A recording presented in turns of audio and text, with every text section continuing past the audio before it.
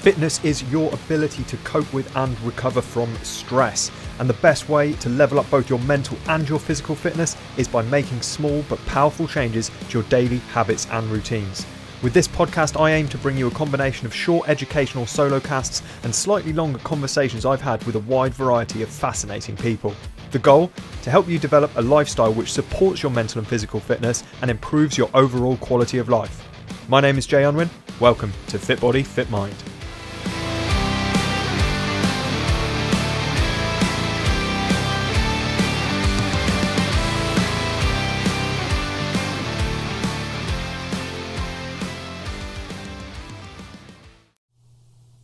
Welcome back to Fit Body, Fit Mind, and today I have got with me a good friend of mine, Miss Emma Louise Fusari. Have I said that right? I know I checked, but I just want to make sure I've said it right. You've said it completely fine. Anyone who knows this podcast by now knows that I struggle with people's surnames, especially if they're Italian, so there we go. So Emma is a workplace health and wellbeing consultant, and she works primarily with digital and creative agencies around the Manchester area, and it is absolutely fascinating what she does. I really wanted to get Emma on to talk about kind of the impacts of health and wellbeing on business and productivity and how those two things are inextricably linked. Emma, how are you doing today? Yeah, good, thanks. Awesome stuff. So the first big question, nice big open one to get you chatting, is what does fitness mean to you? What does health and wellbeing? What's it all about? How do you see it? It's an interesting question because it's something that's personal to everyone. Has their own opinion of what health, wellbeing, fitness is. For me, it is practicing little things every day. When you do little things, they add up to big things, and going off previous habits and behaviours that actually, when you try big things, they tend not to work because you do it for a week and then you quit. So for me, it's been able to do small modifiable changes that bring about bigger difference to your health and well-being. Yeah. So that could be from doing a quick 5-minute walk rather than saying, oh, I'm going to run 5k kind of thing. It's easier for me to process in your mind to do smaller things than to do bigger things. Yeah, it is. And they have that cumulative effect over the long term, don't they? These things kind of add up. You don't have to do an hour all in one go if you're doing these little bits throughout the day, right? Yeah, completely. So how did you get into doing what you're doing now in terms of the kind of consultancy work you do for workplace wellbeing and all of that? What's your background? So I'm actually a nurse by background. I'm still a registered nurse. And you might find it an interesting story, but I hope so. Otherwise, I'm going to cut you off. Yeah, this podcast will be canned. Yeah, boring. So I, when I was 17, I moved to Manchester from Glasgow to be a pop star. Oh, right. Okay. It's already interesting. Yeah. And as you can see, I completely failed miserably. And I thought I'd best get a proper job. And actually, when I go back to my childhood, at the age of 11, I was diagnosed as type 1 diabetic. And 6 months later, my dad had a massive heart attack and nearly died. Oh, wow. Typical Scottish diet, chip pan, cigarettes, deep fried Mars bars. Yeah, well, they went about back in the early 90s, showing my age now. So I spent a lot of my teenage years in and out of hospital as an outpatient, either appointments with my dad or appointments myself seeing medical professionals. And actually, even then, it was still very old school in the way that individuals were treated. Everyone was treated as a condition rather than as a person. And when my pop career didn't get off the ground, I thought, well, actually, what can I do? And I suppose the reason I became a nurse was to make a real difference to people's lives, to educate them, to empower them, and to treat them as individuals and give them a good experience. Yeah, that makes a lot of sense, because it is like there's so much to be said for giving someone a positive experience in that way, because we are, at the end of the day, a product of our experiences. And I think a lot of the reasons why people have this real strong... I mean, it's not exactly the same as what you were saying, but it's linked, because I think a lot of people have a really poor relationship with fitness as a whole because they associate it with bad experiences throughout their life, like things like PE at school. People hated it, and so they are, unless you were really sporty naturally, or you already had a predisposition for that kind of interest, it wasn't a good lesson for you, right? And it brought up all these kind of feelings of inadequacy, and then you go into adult life wanting to not play sport because of those experiences, and it's similar to what you were saying. Yeah, well, for me at the time, when I used to go to the clinics, my dad would take me because he wasn't working because of his heart condition.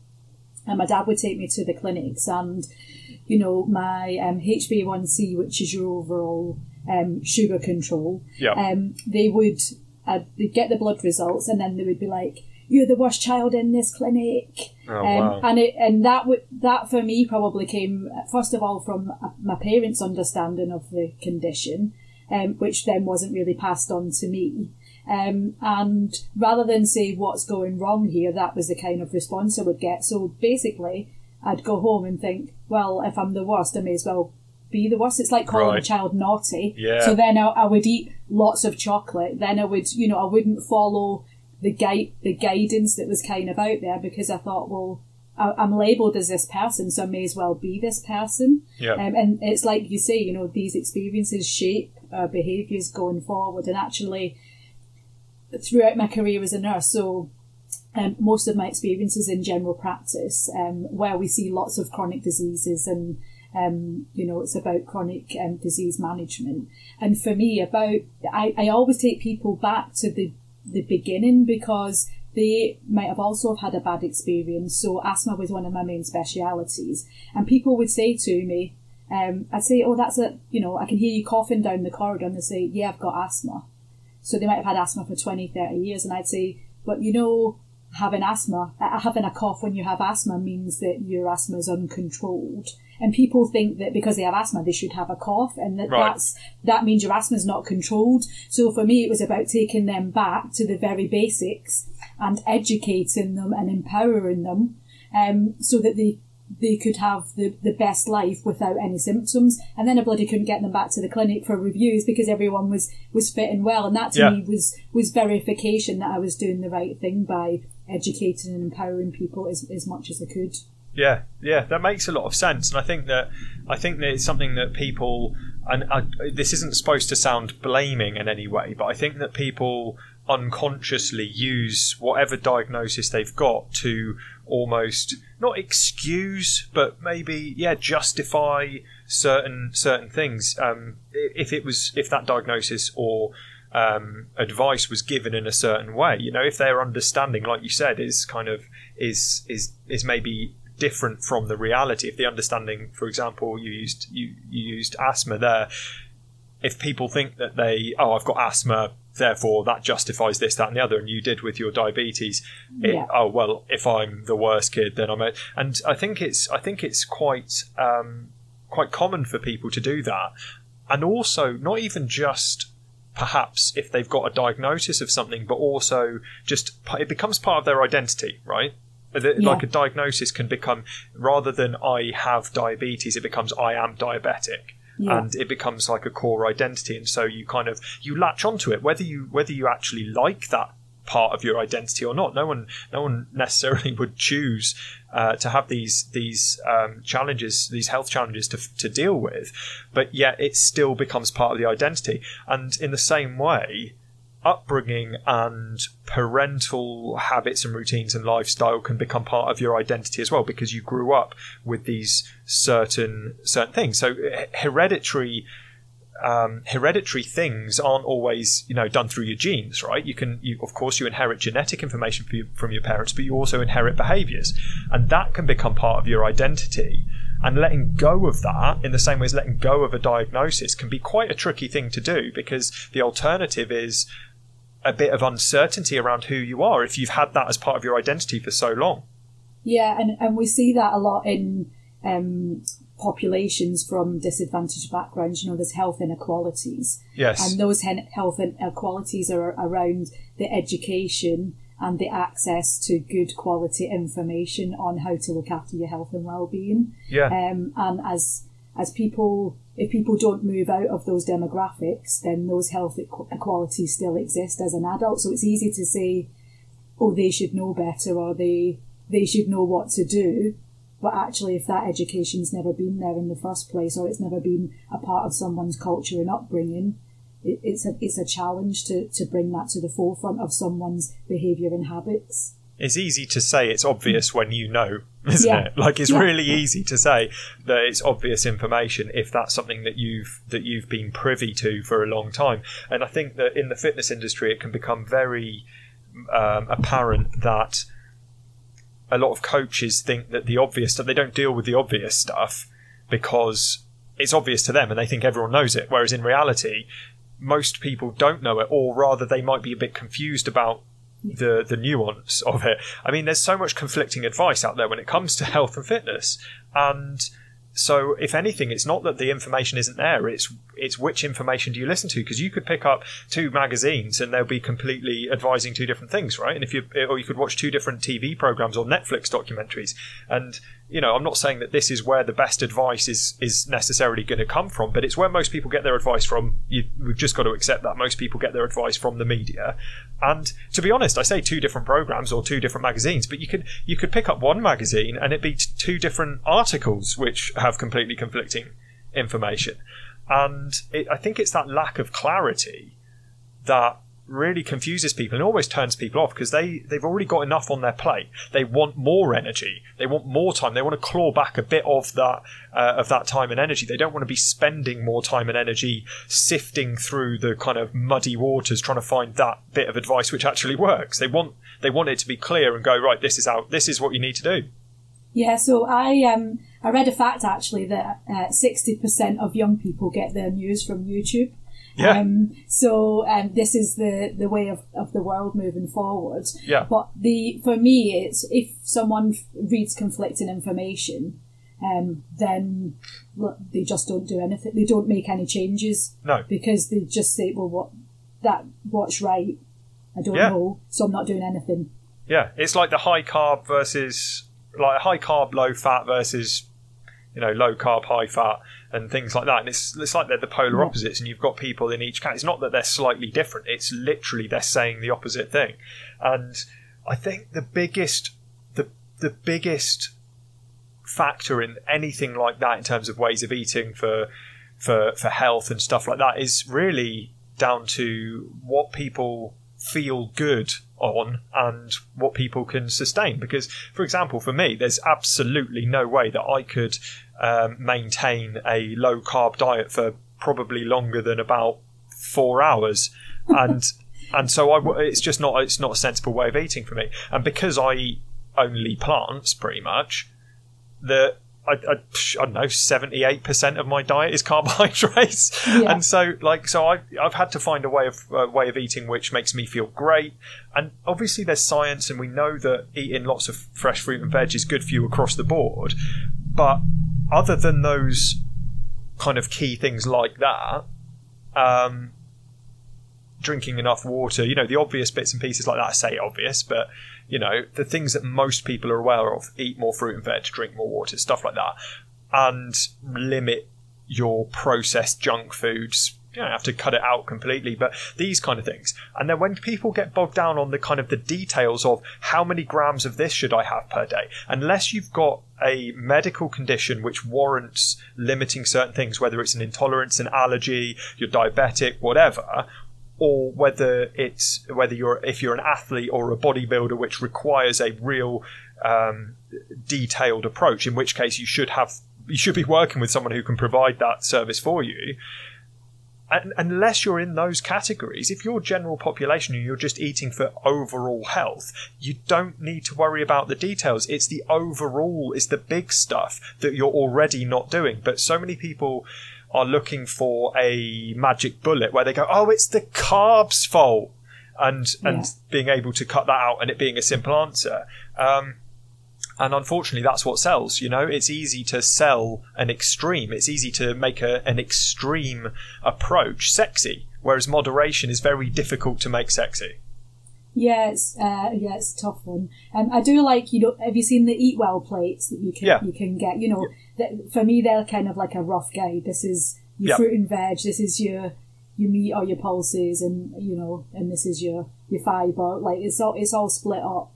Affordability is a really big thing as well for people. And, like you say, everything in moderation, and just the fresher things can be, then that's going to be healthier for you. So you don't have to worry about additives, whether that's sugar, salt, and all the chemicals that we don't need. So, don't follow a diet as such, just eat fresh produce when you can. Yeah, and it's about, I mean, you were talking about kind of daily habits and routines and small things earlier on at the start of the chat that we're having. You were saying about little things which add up over time.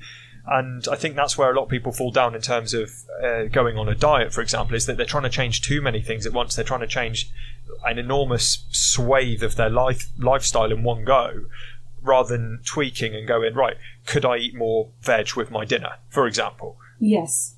And I think that when you make things more difficult than they need to be, that's why. And obviously we've got New Year around the corner, and a lot of people are going to be making these huge changes because they do it every single year. And the reason that they do it every single year is because by February they're not doing it anymore, and then they're not where they want to be. And so the next New Year rolls around and they make the same resolutions again and go, this year I'm going to stick to the diet. But if people change the way that they're trying to make those changes and do it in a more, right, I'm just going to tweak a couple of things each month, for example, then by the end of 2021, you will have actually maintained that a lot more easily than if you try and change everything on January the 1st. Yeah, and, I wouldn't even go as far as a New Year's resolution. The Monday diet, that's a huge thing that people do. Every Monday, people are like, right, I'm going to be good this week, I'm going to do this. And by Tuesday, they're back to their old ways, because it's just unrealistic to follow. So for me, it's just keeping it simple and making those very, very small changes that, like you say, will add up to big things. Maybe every week do something rather than a daily thing, or everything all at once. Yeah. Have you seen, just out of interest, because you're talking about the Eat Well plate? Yes. And the Eat Well plate is something which, I mean, you can find it quite easily. It's all on the NHS website and stuff like that. If people who are listening to this haven't seen it, it's worth going and having a look, because it is like quite a basic visual guide of this is kind of how your diet should be made up. Now, it's pretty, like you said, it's pretty on it, really. There are probably a couple of things that I might personally change about it. And what I was going to come on to is, have you seen the Canadian one? No, I've not seen the Canadian one. So the Canadian one changed theirs recently, and they've got an amazing website resource which you can look at on. I think if you search for Food Guide Canada, then you can get like the website up. But what theirs looks more like is so they've changed theirs. So half of the plate is fruits and vegetables, whereas kind of the UK one is about I think a third of the plate. Yeah. So with this, it's half is fruits and veggies. A quarter of the plate is kind of your proteins, and then a quarter of your plate is your like starches and grains and stuff like that. And so it's even more simple than the Eat Well plate. And what I liked about it is it doesn't have the so like we've got in the UK, we've got a dairy section, for example. Now, you can be perfectly healthy and not have any dairy in your diet, okay?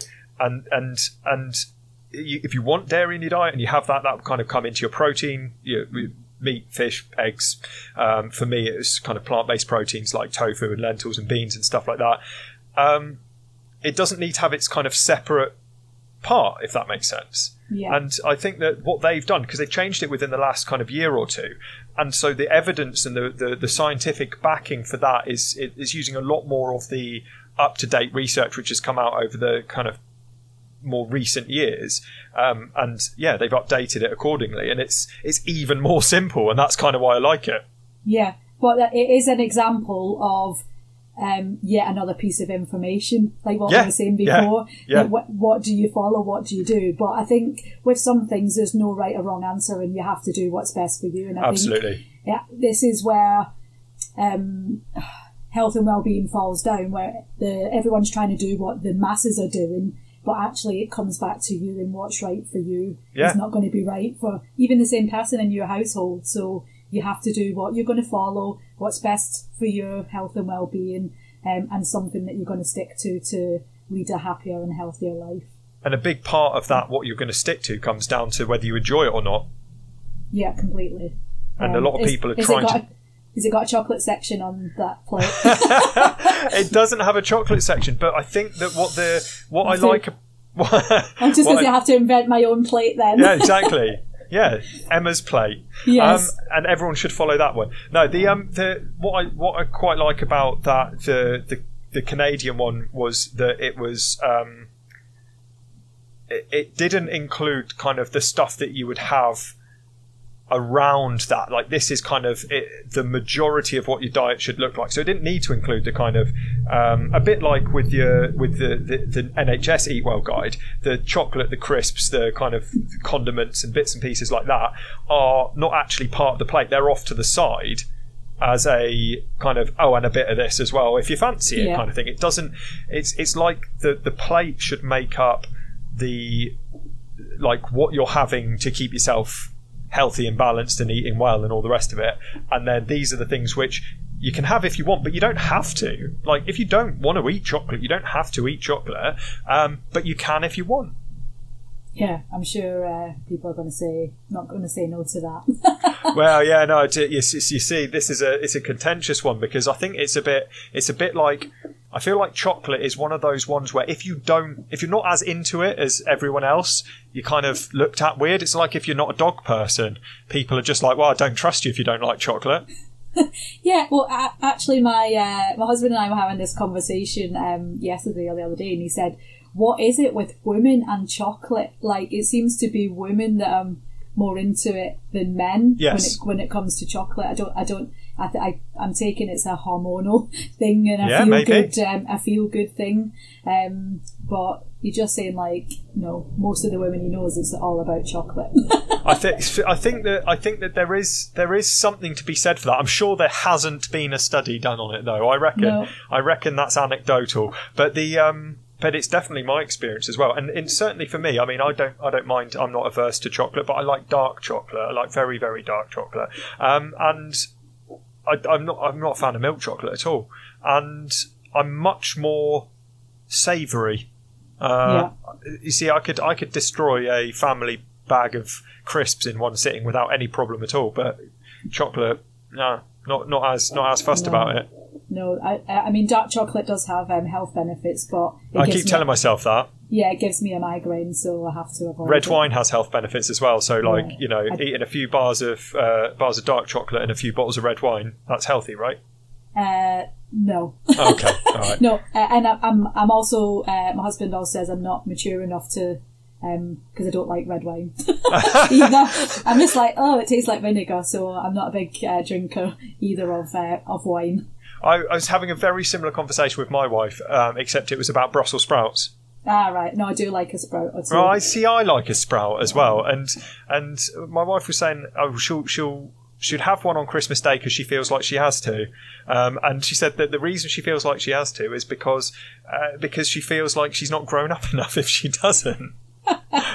It's funny how we associate these things, isn't it, with being mature, more grown up. Yeah, but there's so much emotional baggage around food. There's so much, and this is kind of, it nicely leads into the social and emotional side of eating, because we talk about food being for health, right? And it is important that we get the things that our body needs on a nutritional level. You know, we need the macronutrients, we need the micronutrients that our body needs in order to function properly, of course. However, when you start, and I see this in the fitness industry still now, where people are talking about food as fuel, and they're failing to take into consideration the emotional and social attachment that humans have to food.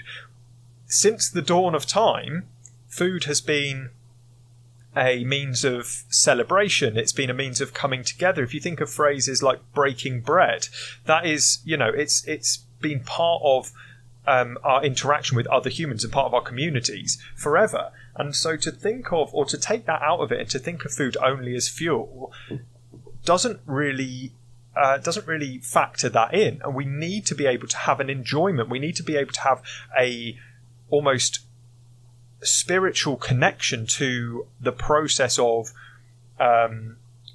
growing, preparing, cooking and eating. Now, we can't always do all of those things because obviously our surroundings might not allow us to grow our own food. Of course, people might not have the space, the time, the energy. I get that.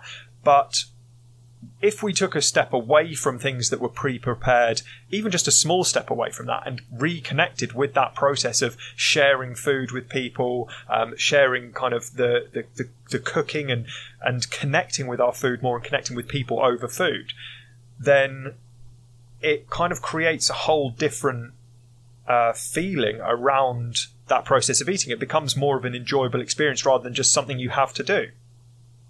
Yeah, I think it needs to be looked at. So when you talk about that celebration of food, you know, in workplaces, for example, you know, the lunchtime or the nights out, it's okay in moderation. Yep. You know, you can go as far as saying, you know, the culture in workplaces around alcohol, and other things, you know, that has actually been detrimental to people's health rather than kind of it's a detrimental part for me as employee experience. Yes. Although I'm sure the people getting the free beer disagree with that. It's a good short-term experience, but a poor long-term experience in a way, isn't it?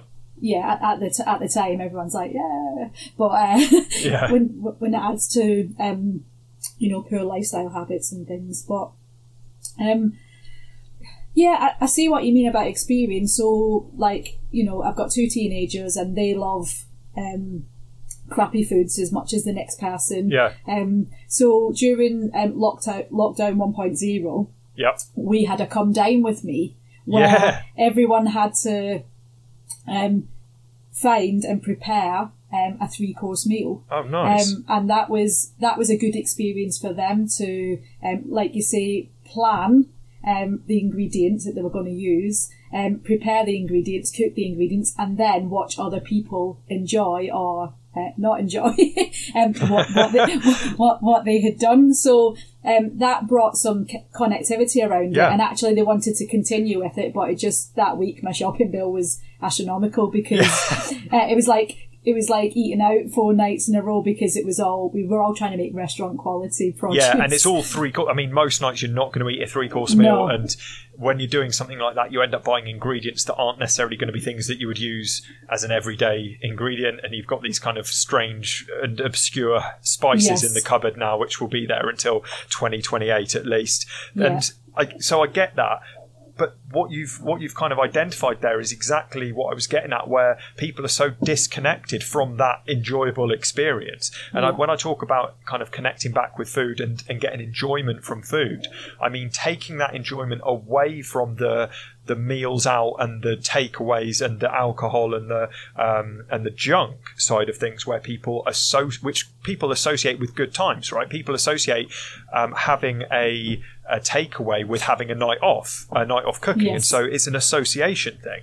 Whereas if you can, and it takes time, of course, but if you can take some enjoyment from that and get the enjoyment instead from creating something yourself, and it doesn't have to be something complex. You don't have to be a Michelin-starred chef.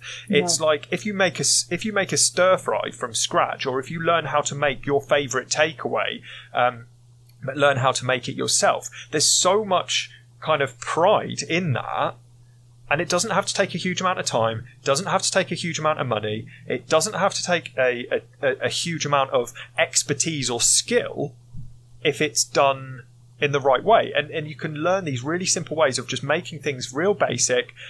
And another way of doing it is you don't have to do it every night. What I do is I like to make a big pot of something which will last 2 or 3 nights. Yeah. And then I've got ready meals, but I made them. You know what I mean? Like, I can bung them in the microwave and I've got a dinner ready in 10 minutes, but I made it. Yeah. No, so for us, so what you're saying about the takeaway thing, so during the first lockdown, we stopped having takeaways because, first of all, the contact with external people, and from a financial point of view, because it does add up when Yeah, you keep, when you, does when you quickly, keep doesn't buying it? them. So Chinese for me is my favourite food. Yeah. But I'm also gluten free. Yeah. And Chinese is the hardest food to find without any soy sauce in and the likes. So I learnt to make egg fried rice at home, and it's now a weekly favourite, family favourite. Yeah. And if I'm honest, there's not that much difference between that and buying it from the takeaway. Apart from it's probably like 20 quid cheaper. There is that. But for the whole family, so you know that's something that we've learnt and we've done. But you know. Recently, ministers have been discussing the advertising of certain foods on social media. Yeah. And, you know, you only have to switch the telly on and you see certain food people that can deliver to your door. You can get a takeaway. And people use it as what I would call a bad coping strategy. So it's about looking at why are you doing that? And what can you do to improve your life so that you're not feeling that knackered that you're having to order a takeaway 3-4. Yeah, everything in moderation is fine, and it's nice to have a treat. Oh yeah, I'm not saying never get a takeaway. But when you get, like last week, we had 3 takeaways. In a row, which is disgusting and terrible. But I'd just done like 3 10-hour days, and I was like, and my husband had done 3 12-hour days, and we're just like, can't be bothered. But if a lot of people are in that situation, aren't they? Yeah, and you know, it's all about preparation, being better prepared. And so, like you were talking about your batch cooking there, you know, maybe with hindsight, I could have at the start of the week prepared. Oh, there's no maybe, mate. You know you could have done it. I could have made like the Monday and the Tuesday. I could have made two lots of each, and that would have done us. And we could have had 1 takeaway rather than the 3. It's and then you've still got the enjoyment of having that takeaway as well, haven't you? Yeah, because, rather than it being a necessity. Yeah, I have to have some treats, you know. We all do. I don't drink, you know. Don't go clubbing anymore. Don't go out anymore. Or guess what? Because no one goes out anymore. Not allowed, mate. That's the way of life now. But I think that's exactly it. We do need there's nothing wrong with having a takeaway, but I think that it's nice to have a takeaway on our own terms where we actually are going to enjoy it rather than doing it because we haven't got a meal for dinner and we need to buy something in. I think it's because that's. It's a whole different feeling around it, and it, like you said, it adds up. I mean, if you have 1 takeaway and it's for your whole family and you spend 20 or 30 quid at least on it, then that's great. But if you're doing that 3-4 times a week because you've got no other option, I mean, that's a huge amount of money, and it doesn't save you a huge amount of time necessarily because of it just requires a bit of planning. So the time gets put in maybe in advance, but it doesn't require any more time on the day. And I think that kind of planning and preparation can be really, really key.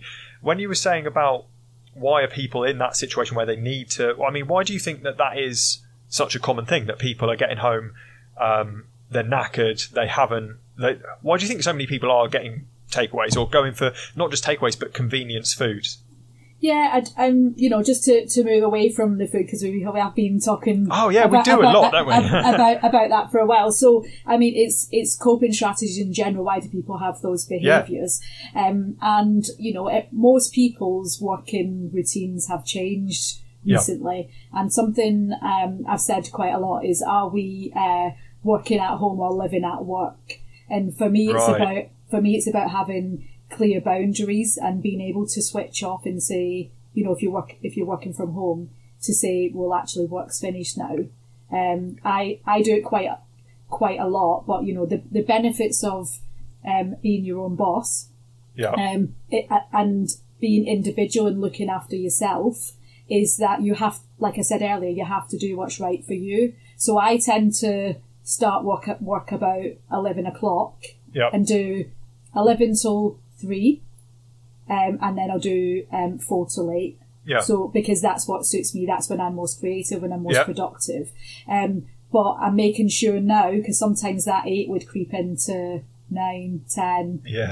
Go downstairs for my tea and then be on my phone. So it's about being able to separate and identify the difference between working from home and living at home and taking time for yourself. Self-care is often been seen as being selfish. I don't know where that's come from, but if we don't look after ourselves, it's difficult to prioritise work to look after other people. So people need to be making sure that they are looking after their own health and well-being before everything else. It's not selfish, it's a necessity to function and continue. I wonder how much of that has come from, I think it varies from kind of someone's role in the home, whether they are, I mean, obviously these days, most of the time, if you're in a kind of nuclear family, 2 parents and all the rest of it, both parents are working. It's not quite the same as it was obviously like 50 years ago, where one parent would work, one parent would stay at home. But there's also, and again, I'm going to make sweeping generalizations here before anyone has a go at me, but in general, men and women have a different kind of feel of what their role is in the home for the most part, and it varies from household to household in terms of the split of, you know, domestic work, and it varies like who pulls more stuff at home, who pulls in a higher income, and it's obviously there's a huge amount of variety.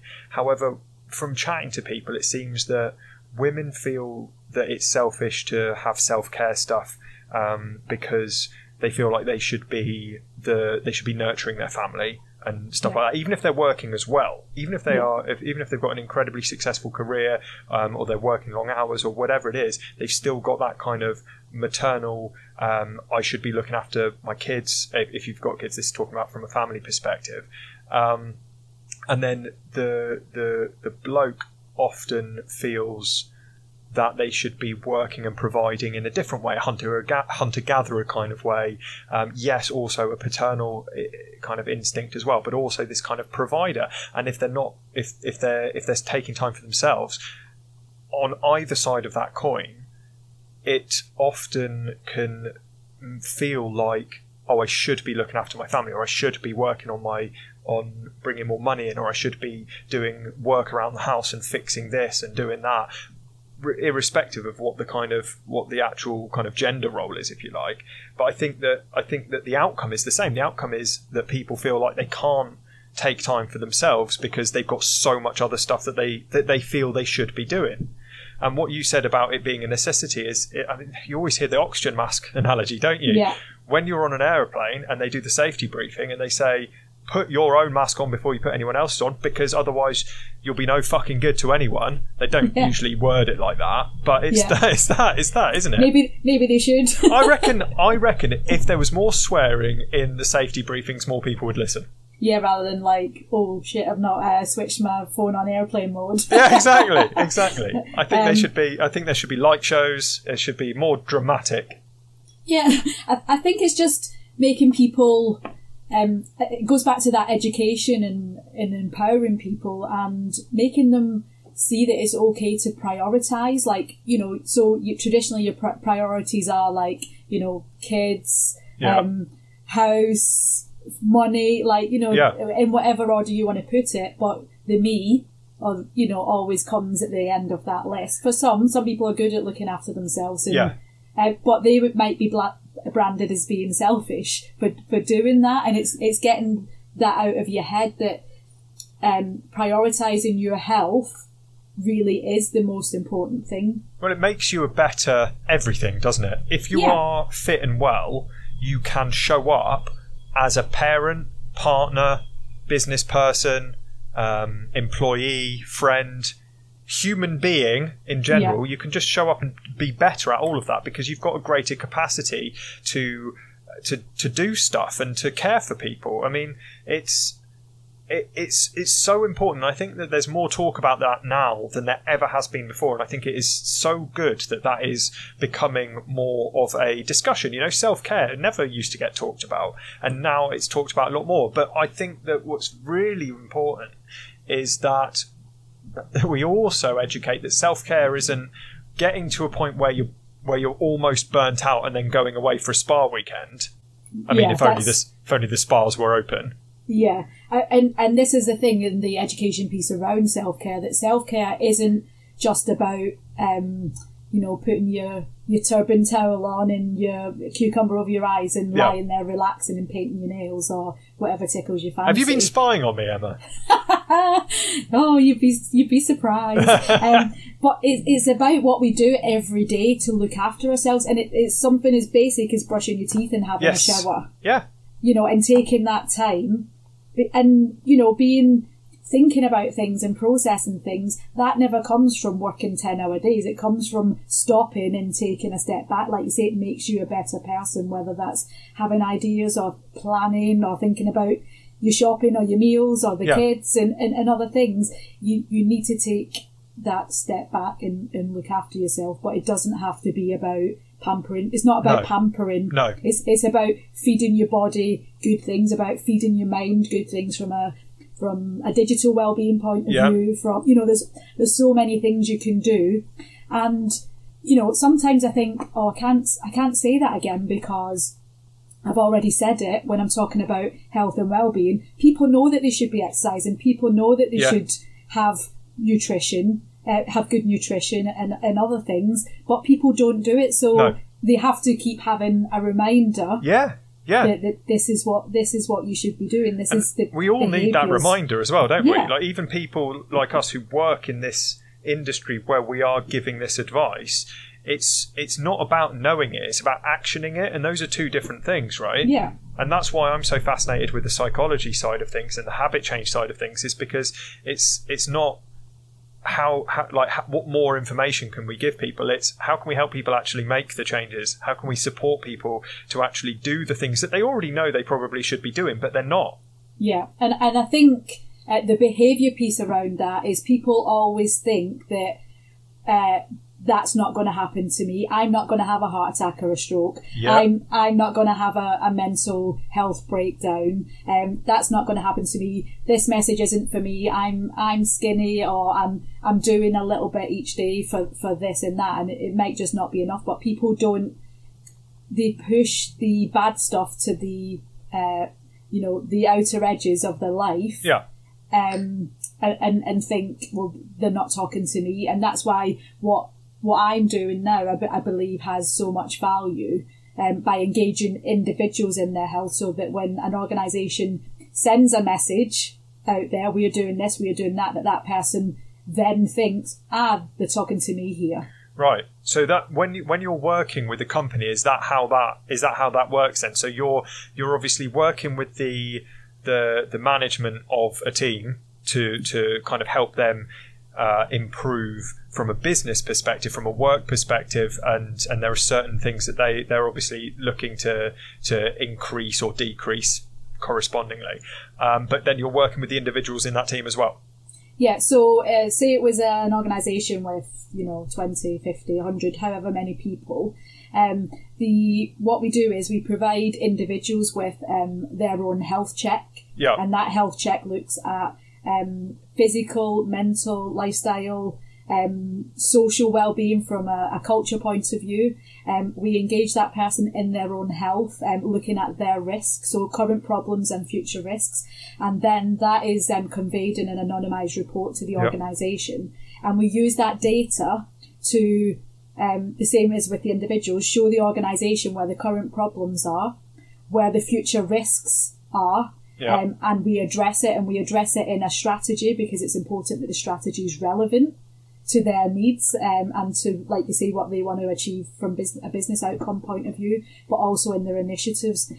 For me, workplace health or corporate health and well-being is traditionally aimed at healthy people, which is stupid. It's bloody stupid when you think about it. Yeah, of course it is. Cycle to work and yoga and fruit, that's for the people that have already got a bike, for the people that already do yoga, for the people that like fruit, because let's face it, a lot of people don't actually like fruit. Yeah. They're not going to start eating it just because it's on a bowl in the cafeteria at work or whatever. So the healthy people are benefiting, but actually we need to engage. I have a character, he's called Fat Bob. Sorry if you're offended if your name's Bob, but it's just a generalisation. But Fat Bob is the guy that's at risk. He's the guy that's likely to have a heart attack or a stroke. He's the guy that's more likely to have a mental health condition. But he's not going to put Lycra on and start doing yoga in his lunch break just because his organisation's providing it. We need to do relevant initiatives that engage people in their health and well-being. Meeting them at their level. And that can be as simple as saying, Bob, take half an hour for your lunch, or Bob, take half an hour, go for a walk around your local area, around the park or whatever. Bob, I've noticed you're struggling a bit in the morning, start work at 10. Yeah. It's about being like looking after individuals, but also, you know, the organisation as well, but being able to offer stuff that's relevant to people so they can improve their health and well-being, because ultimately the business will profit from that in the long run. We keep coming back to that individual tweaks and individual understanding of that we're all different, we're all special snowflakes and all the rest of it, right? Yeah. And how even if you're working with a large group of people or an entire population, the outcomes can be based on that overall, and wanting to look at kind of an overall population-based result, if you like, but the actual work has to be appropriate for each individual within that. It's not to say that you have to go in-depth coaching each individual person, but there has to be options which suit all the different people within that, because what works for person A isn't going to work for person B. Just from even if you just look at the enjoyment point of it, never mind the physiological kind of stuff, even from an enjoyment perspective, one person might go, oh, I've never done this before and I'm really enjoying it, and then they maintain it for the rest of their life. Someone else might do the exact same thing and go, I hate this, and they manage to maintain it for 6 days.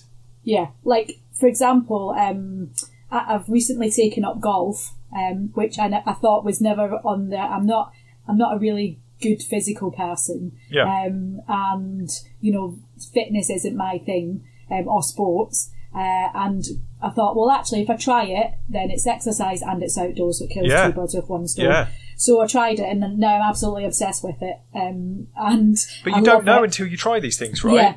So I've got my husband, because he then became a golf widow. He was like, well, I may as well come with you, and you know that golf during COVID is our like day without the kids, like going to play golf with and spending time together. But like, I've got my handicap now, I've entered competitions, like I'm obsessed with it, like I want to like spank everyone at golf, like I'm like, woo. He's come along, he likes it, but he's not interested he just wants to play, and he's not interested in getting a handicap and things. So that's like what I'm talking about, when you're saying about engagement and people getting involved in it, but you still want people to pique an interest and do it. Not be like, you know, the diet thing. Oh yeah, I tried it one day last Julember, and you know, that's it. You want to say people where they'll run with it and like, yeah, this is amazing, but you also want others to say, well, it's okay, but I'll just do it weekly or whatever. It's such a personal thing, and that's one of the best messages that anyone can take from this, is that it is a very personal journey. You've got to play the detective a bit in terms of what activity you like doing, what way you like to eat, what self-care activities you enjoy and you find allow you to manage your stress better and stuff like that. Because let's be honest, and this is an example I've used before, some people really get a lot of stress relief from having a bath, but I get out of a bath more stressed than I get in. I hate them. Because you're freezing. No, it's not that. I overheat. I make the bath too hot. I get out and I'm just like, oh, just horrible things. That's your blood pressures in your boots then. So it's like too hot. Exactly. And so for me, I'd much rather have a shower. But this is the thing: is that the concept of self-care, the concept of looking after your well-being physically and mentally, is such a personal journey. And you've got to play the detective, try different things, see what works. Don't just try things once either, because if you try something once, you never know anyway, do you? But it's like, maintain it for a little bit, do it a few times, go and try a new sport a couple of times. If you're still not really getting into it, try something different. Yeah. Do you want to know what I do for my self-care every day? What do you do for your self-care? Which is, and this is the thing, you might not even think it's self-care, but I've recognised that it is self-care. At 3 o'clock, I have my lunch because I start later. So I go downstairs at 5 to 3, and I put the telly on, and every day, Monday to Friday, I watch A Place in the Sun. It's on for an hour, because one of my goals is to have a nice alternative home in the heat, in the sunshine, because that's good for your vitamin D and everything else. So every day that's my release. So I've worked hard up until that point. I go down, whilst it's on I might pause it and then make some lunch, and then I sit and eat my lunch watching that and think, oh yeah, that'll be me one day. And then at 4:00 I'm like, right, back upstairs and I crack on. And I'm totally de-stressed after watching it, apart from when people don't buy a home and I'm like, you time waster. You're shouting at the TV. Yeah, like, oh, I knew you were a time waster. But yeah, so for me, that's kind of what, like, I know that relaxes me and de-stresses me, but also it helps me focus going back to work because I know that that's one of my goals. Yeah, so it's a combination of things there, isn't it? So I'm killing two birds with one stone with that piece of, and people might think, oh, that's a bit weird, and it's not like going for a walk around the block. No, but it will be weird to some people, right? Yeah. And that's the whole point, is that if it's weird to other people, that's fine. It's not for them. Yeah, I don't care. No. But you'll be laughing when I've got my nice property abroad. Yeah, exactly. So if there was someone listening to this who is in a position where perhaps this year has just screwed them over massively, let's be honest, most people are feeling a bit like that at the moment. There's a huge amount of uncertainty, and that is leading to huge amounts of stress and anxiety and worry, and the things which tend to slip first are those self-care habits because they're not ingrained enough. They're too complex or big because they're not those tiny little daily habits. So these things have slipped. But there's a lot of people who want to start taking care of themselves better, either for the first time or they want to get back into it, but they're feeling a bit overwhelmed with everything that's going on. Where would you recommend they start? Do you have any advice for someone who just wants to take that first step? Yeah, so for me, like I said before, we know that you should eat good food. We know that you should exercise. We know that you should go to bed and have, 7-8 hours sleep a night. Yeah. For me, at this time in society, digital well-being is really important. Oh, huge, yeah. So my tips around that is to monitor how often you're using your mobile device. Yep. And, there's lots of apps out there that will show you what apps you're using, how many notifications you're getting, even how often you're looking at the phone. The average person looks at the phone 58 times a day. Yeah. So an hour more like, I reckon. Well, that's not how long you stay on your phone, no. 58 times a day. And actually, the research has shown that every time you look at your phone, it takes you something like 23 minutes to get back into deep focus. So, right, okay. So following on from that, switch all your notifications off. Yeah. Go on your digital devices with a purpose. Yeah. And get the hell back off it once you've gone on there for something. The amount of times I go on my phone and then about an hour later I'm like, oh, I didn't even look at what I was what I've gone on there for, and I think so I've just many distractions wasted, and it avoids negativity as well because there's so much of it out there. So to keep you positive and focus, and use the tech for good. There's so much stuff you can use on it. So download information on there, that, for example, if you want to go for a hike, use the maps and then get off there. Use it to download a recipe. Yeah. Like I said before we can use the tech for so much good. Yeah. But then get back off it and interact with people. It's just a tool, isn't it? And it's about use versus abuse of that tool, isn't it? Using it in a constructive way, using a hammer to build something rather than smash something down. Yeah, and at the minute, for me, like the bonus of technology is, we can the connectivity that comes from it. If the pandemic had happened even 10, 15 years ago, people would have been really struggling, but now we can keep in touch with colleagues, friends, families, and things like that. And if you have noticed that someone isn't there or their camera isn't on quite a lot or whatever, then reach out to them because they might be struggling with their health and well-being. Yeah, so reflect on that kind of digital use, see where you're at, because again, like with that, everyone's going to be different, and the steps that they need to take, however small, they're going to be different from person to person, and you need to know where you're starting from, don't you? Yeah, completely. Awesome stuff. Emma, thank you so much for jumping on. If people want to kind of follow what you do and kind of get in touch or anything like that, where are the best places to find you?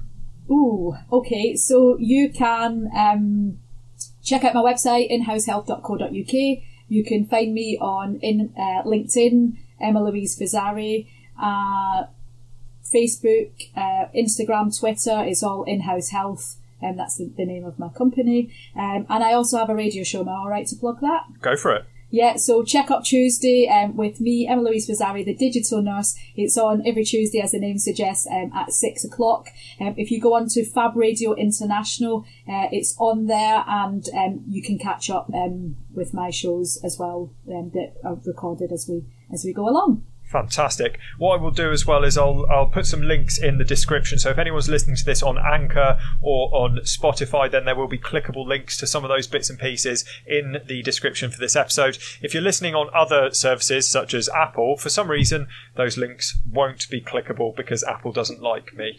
So you'll just have to go searching for it instead. Okay. Emma, once again, thank you so much for coming on and having this chat, and hopefully get you back on at some time next year, maybe. Yeah, no, it's great. It's been lovely chatting to you. Awesome. Cheers.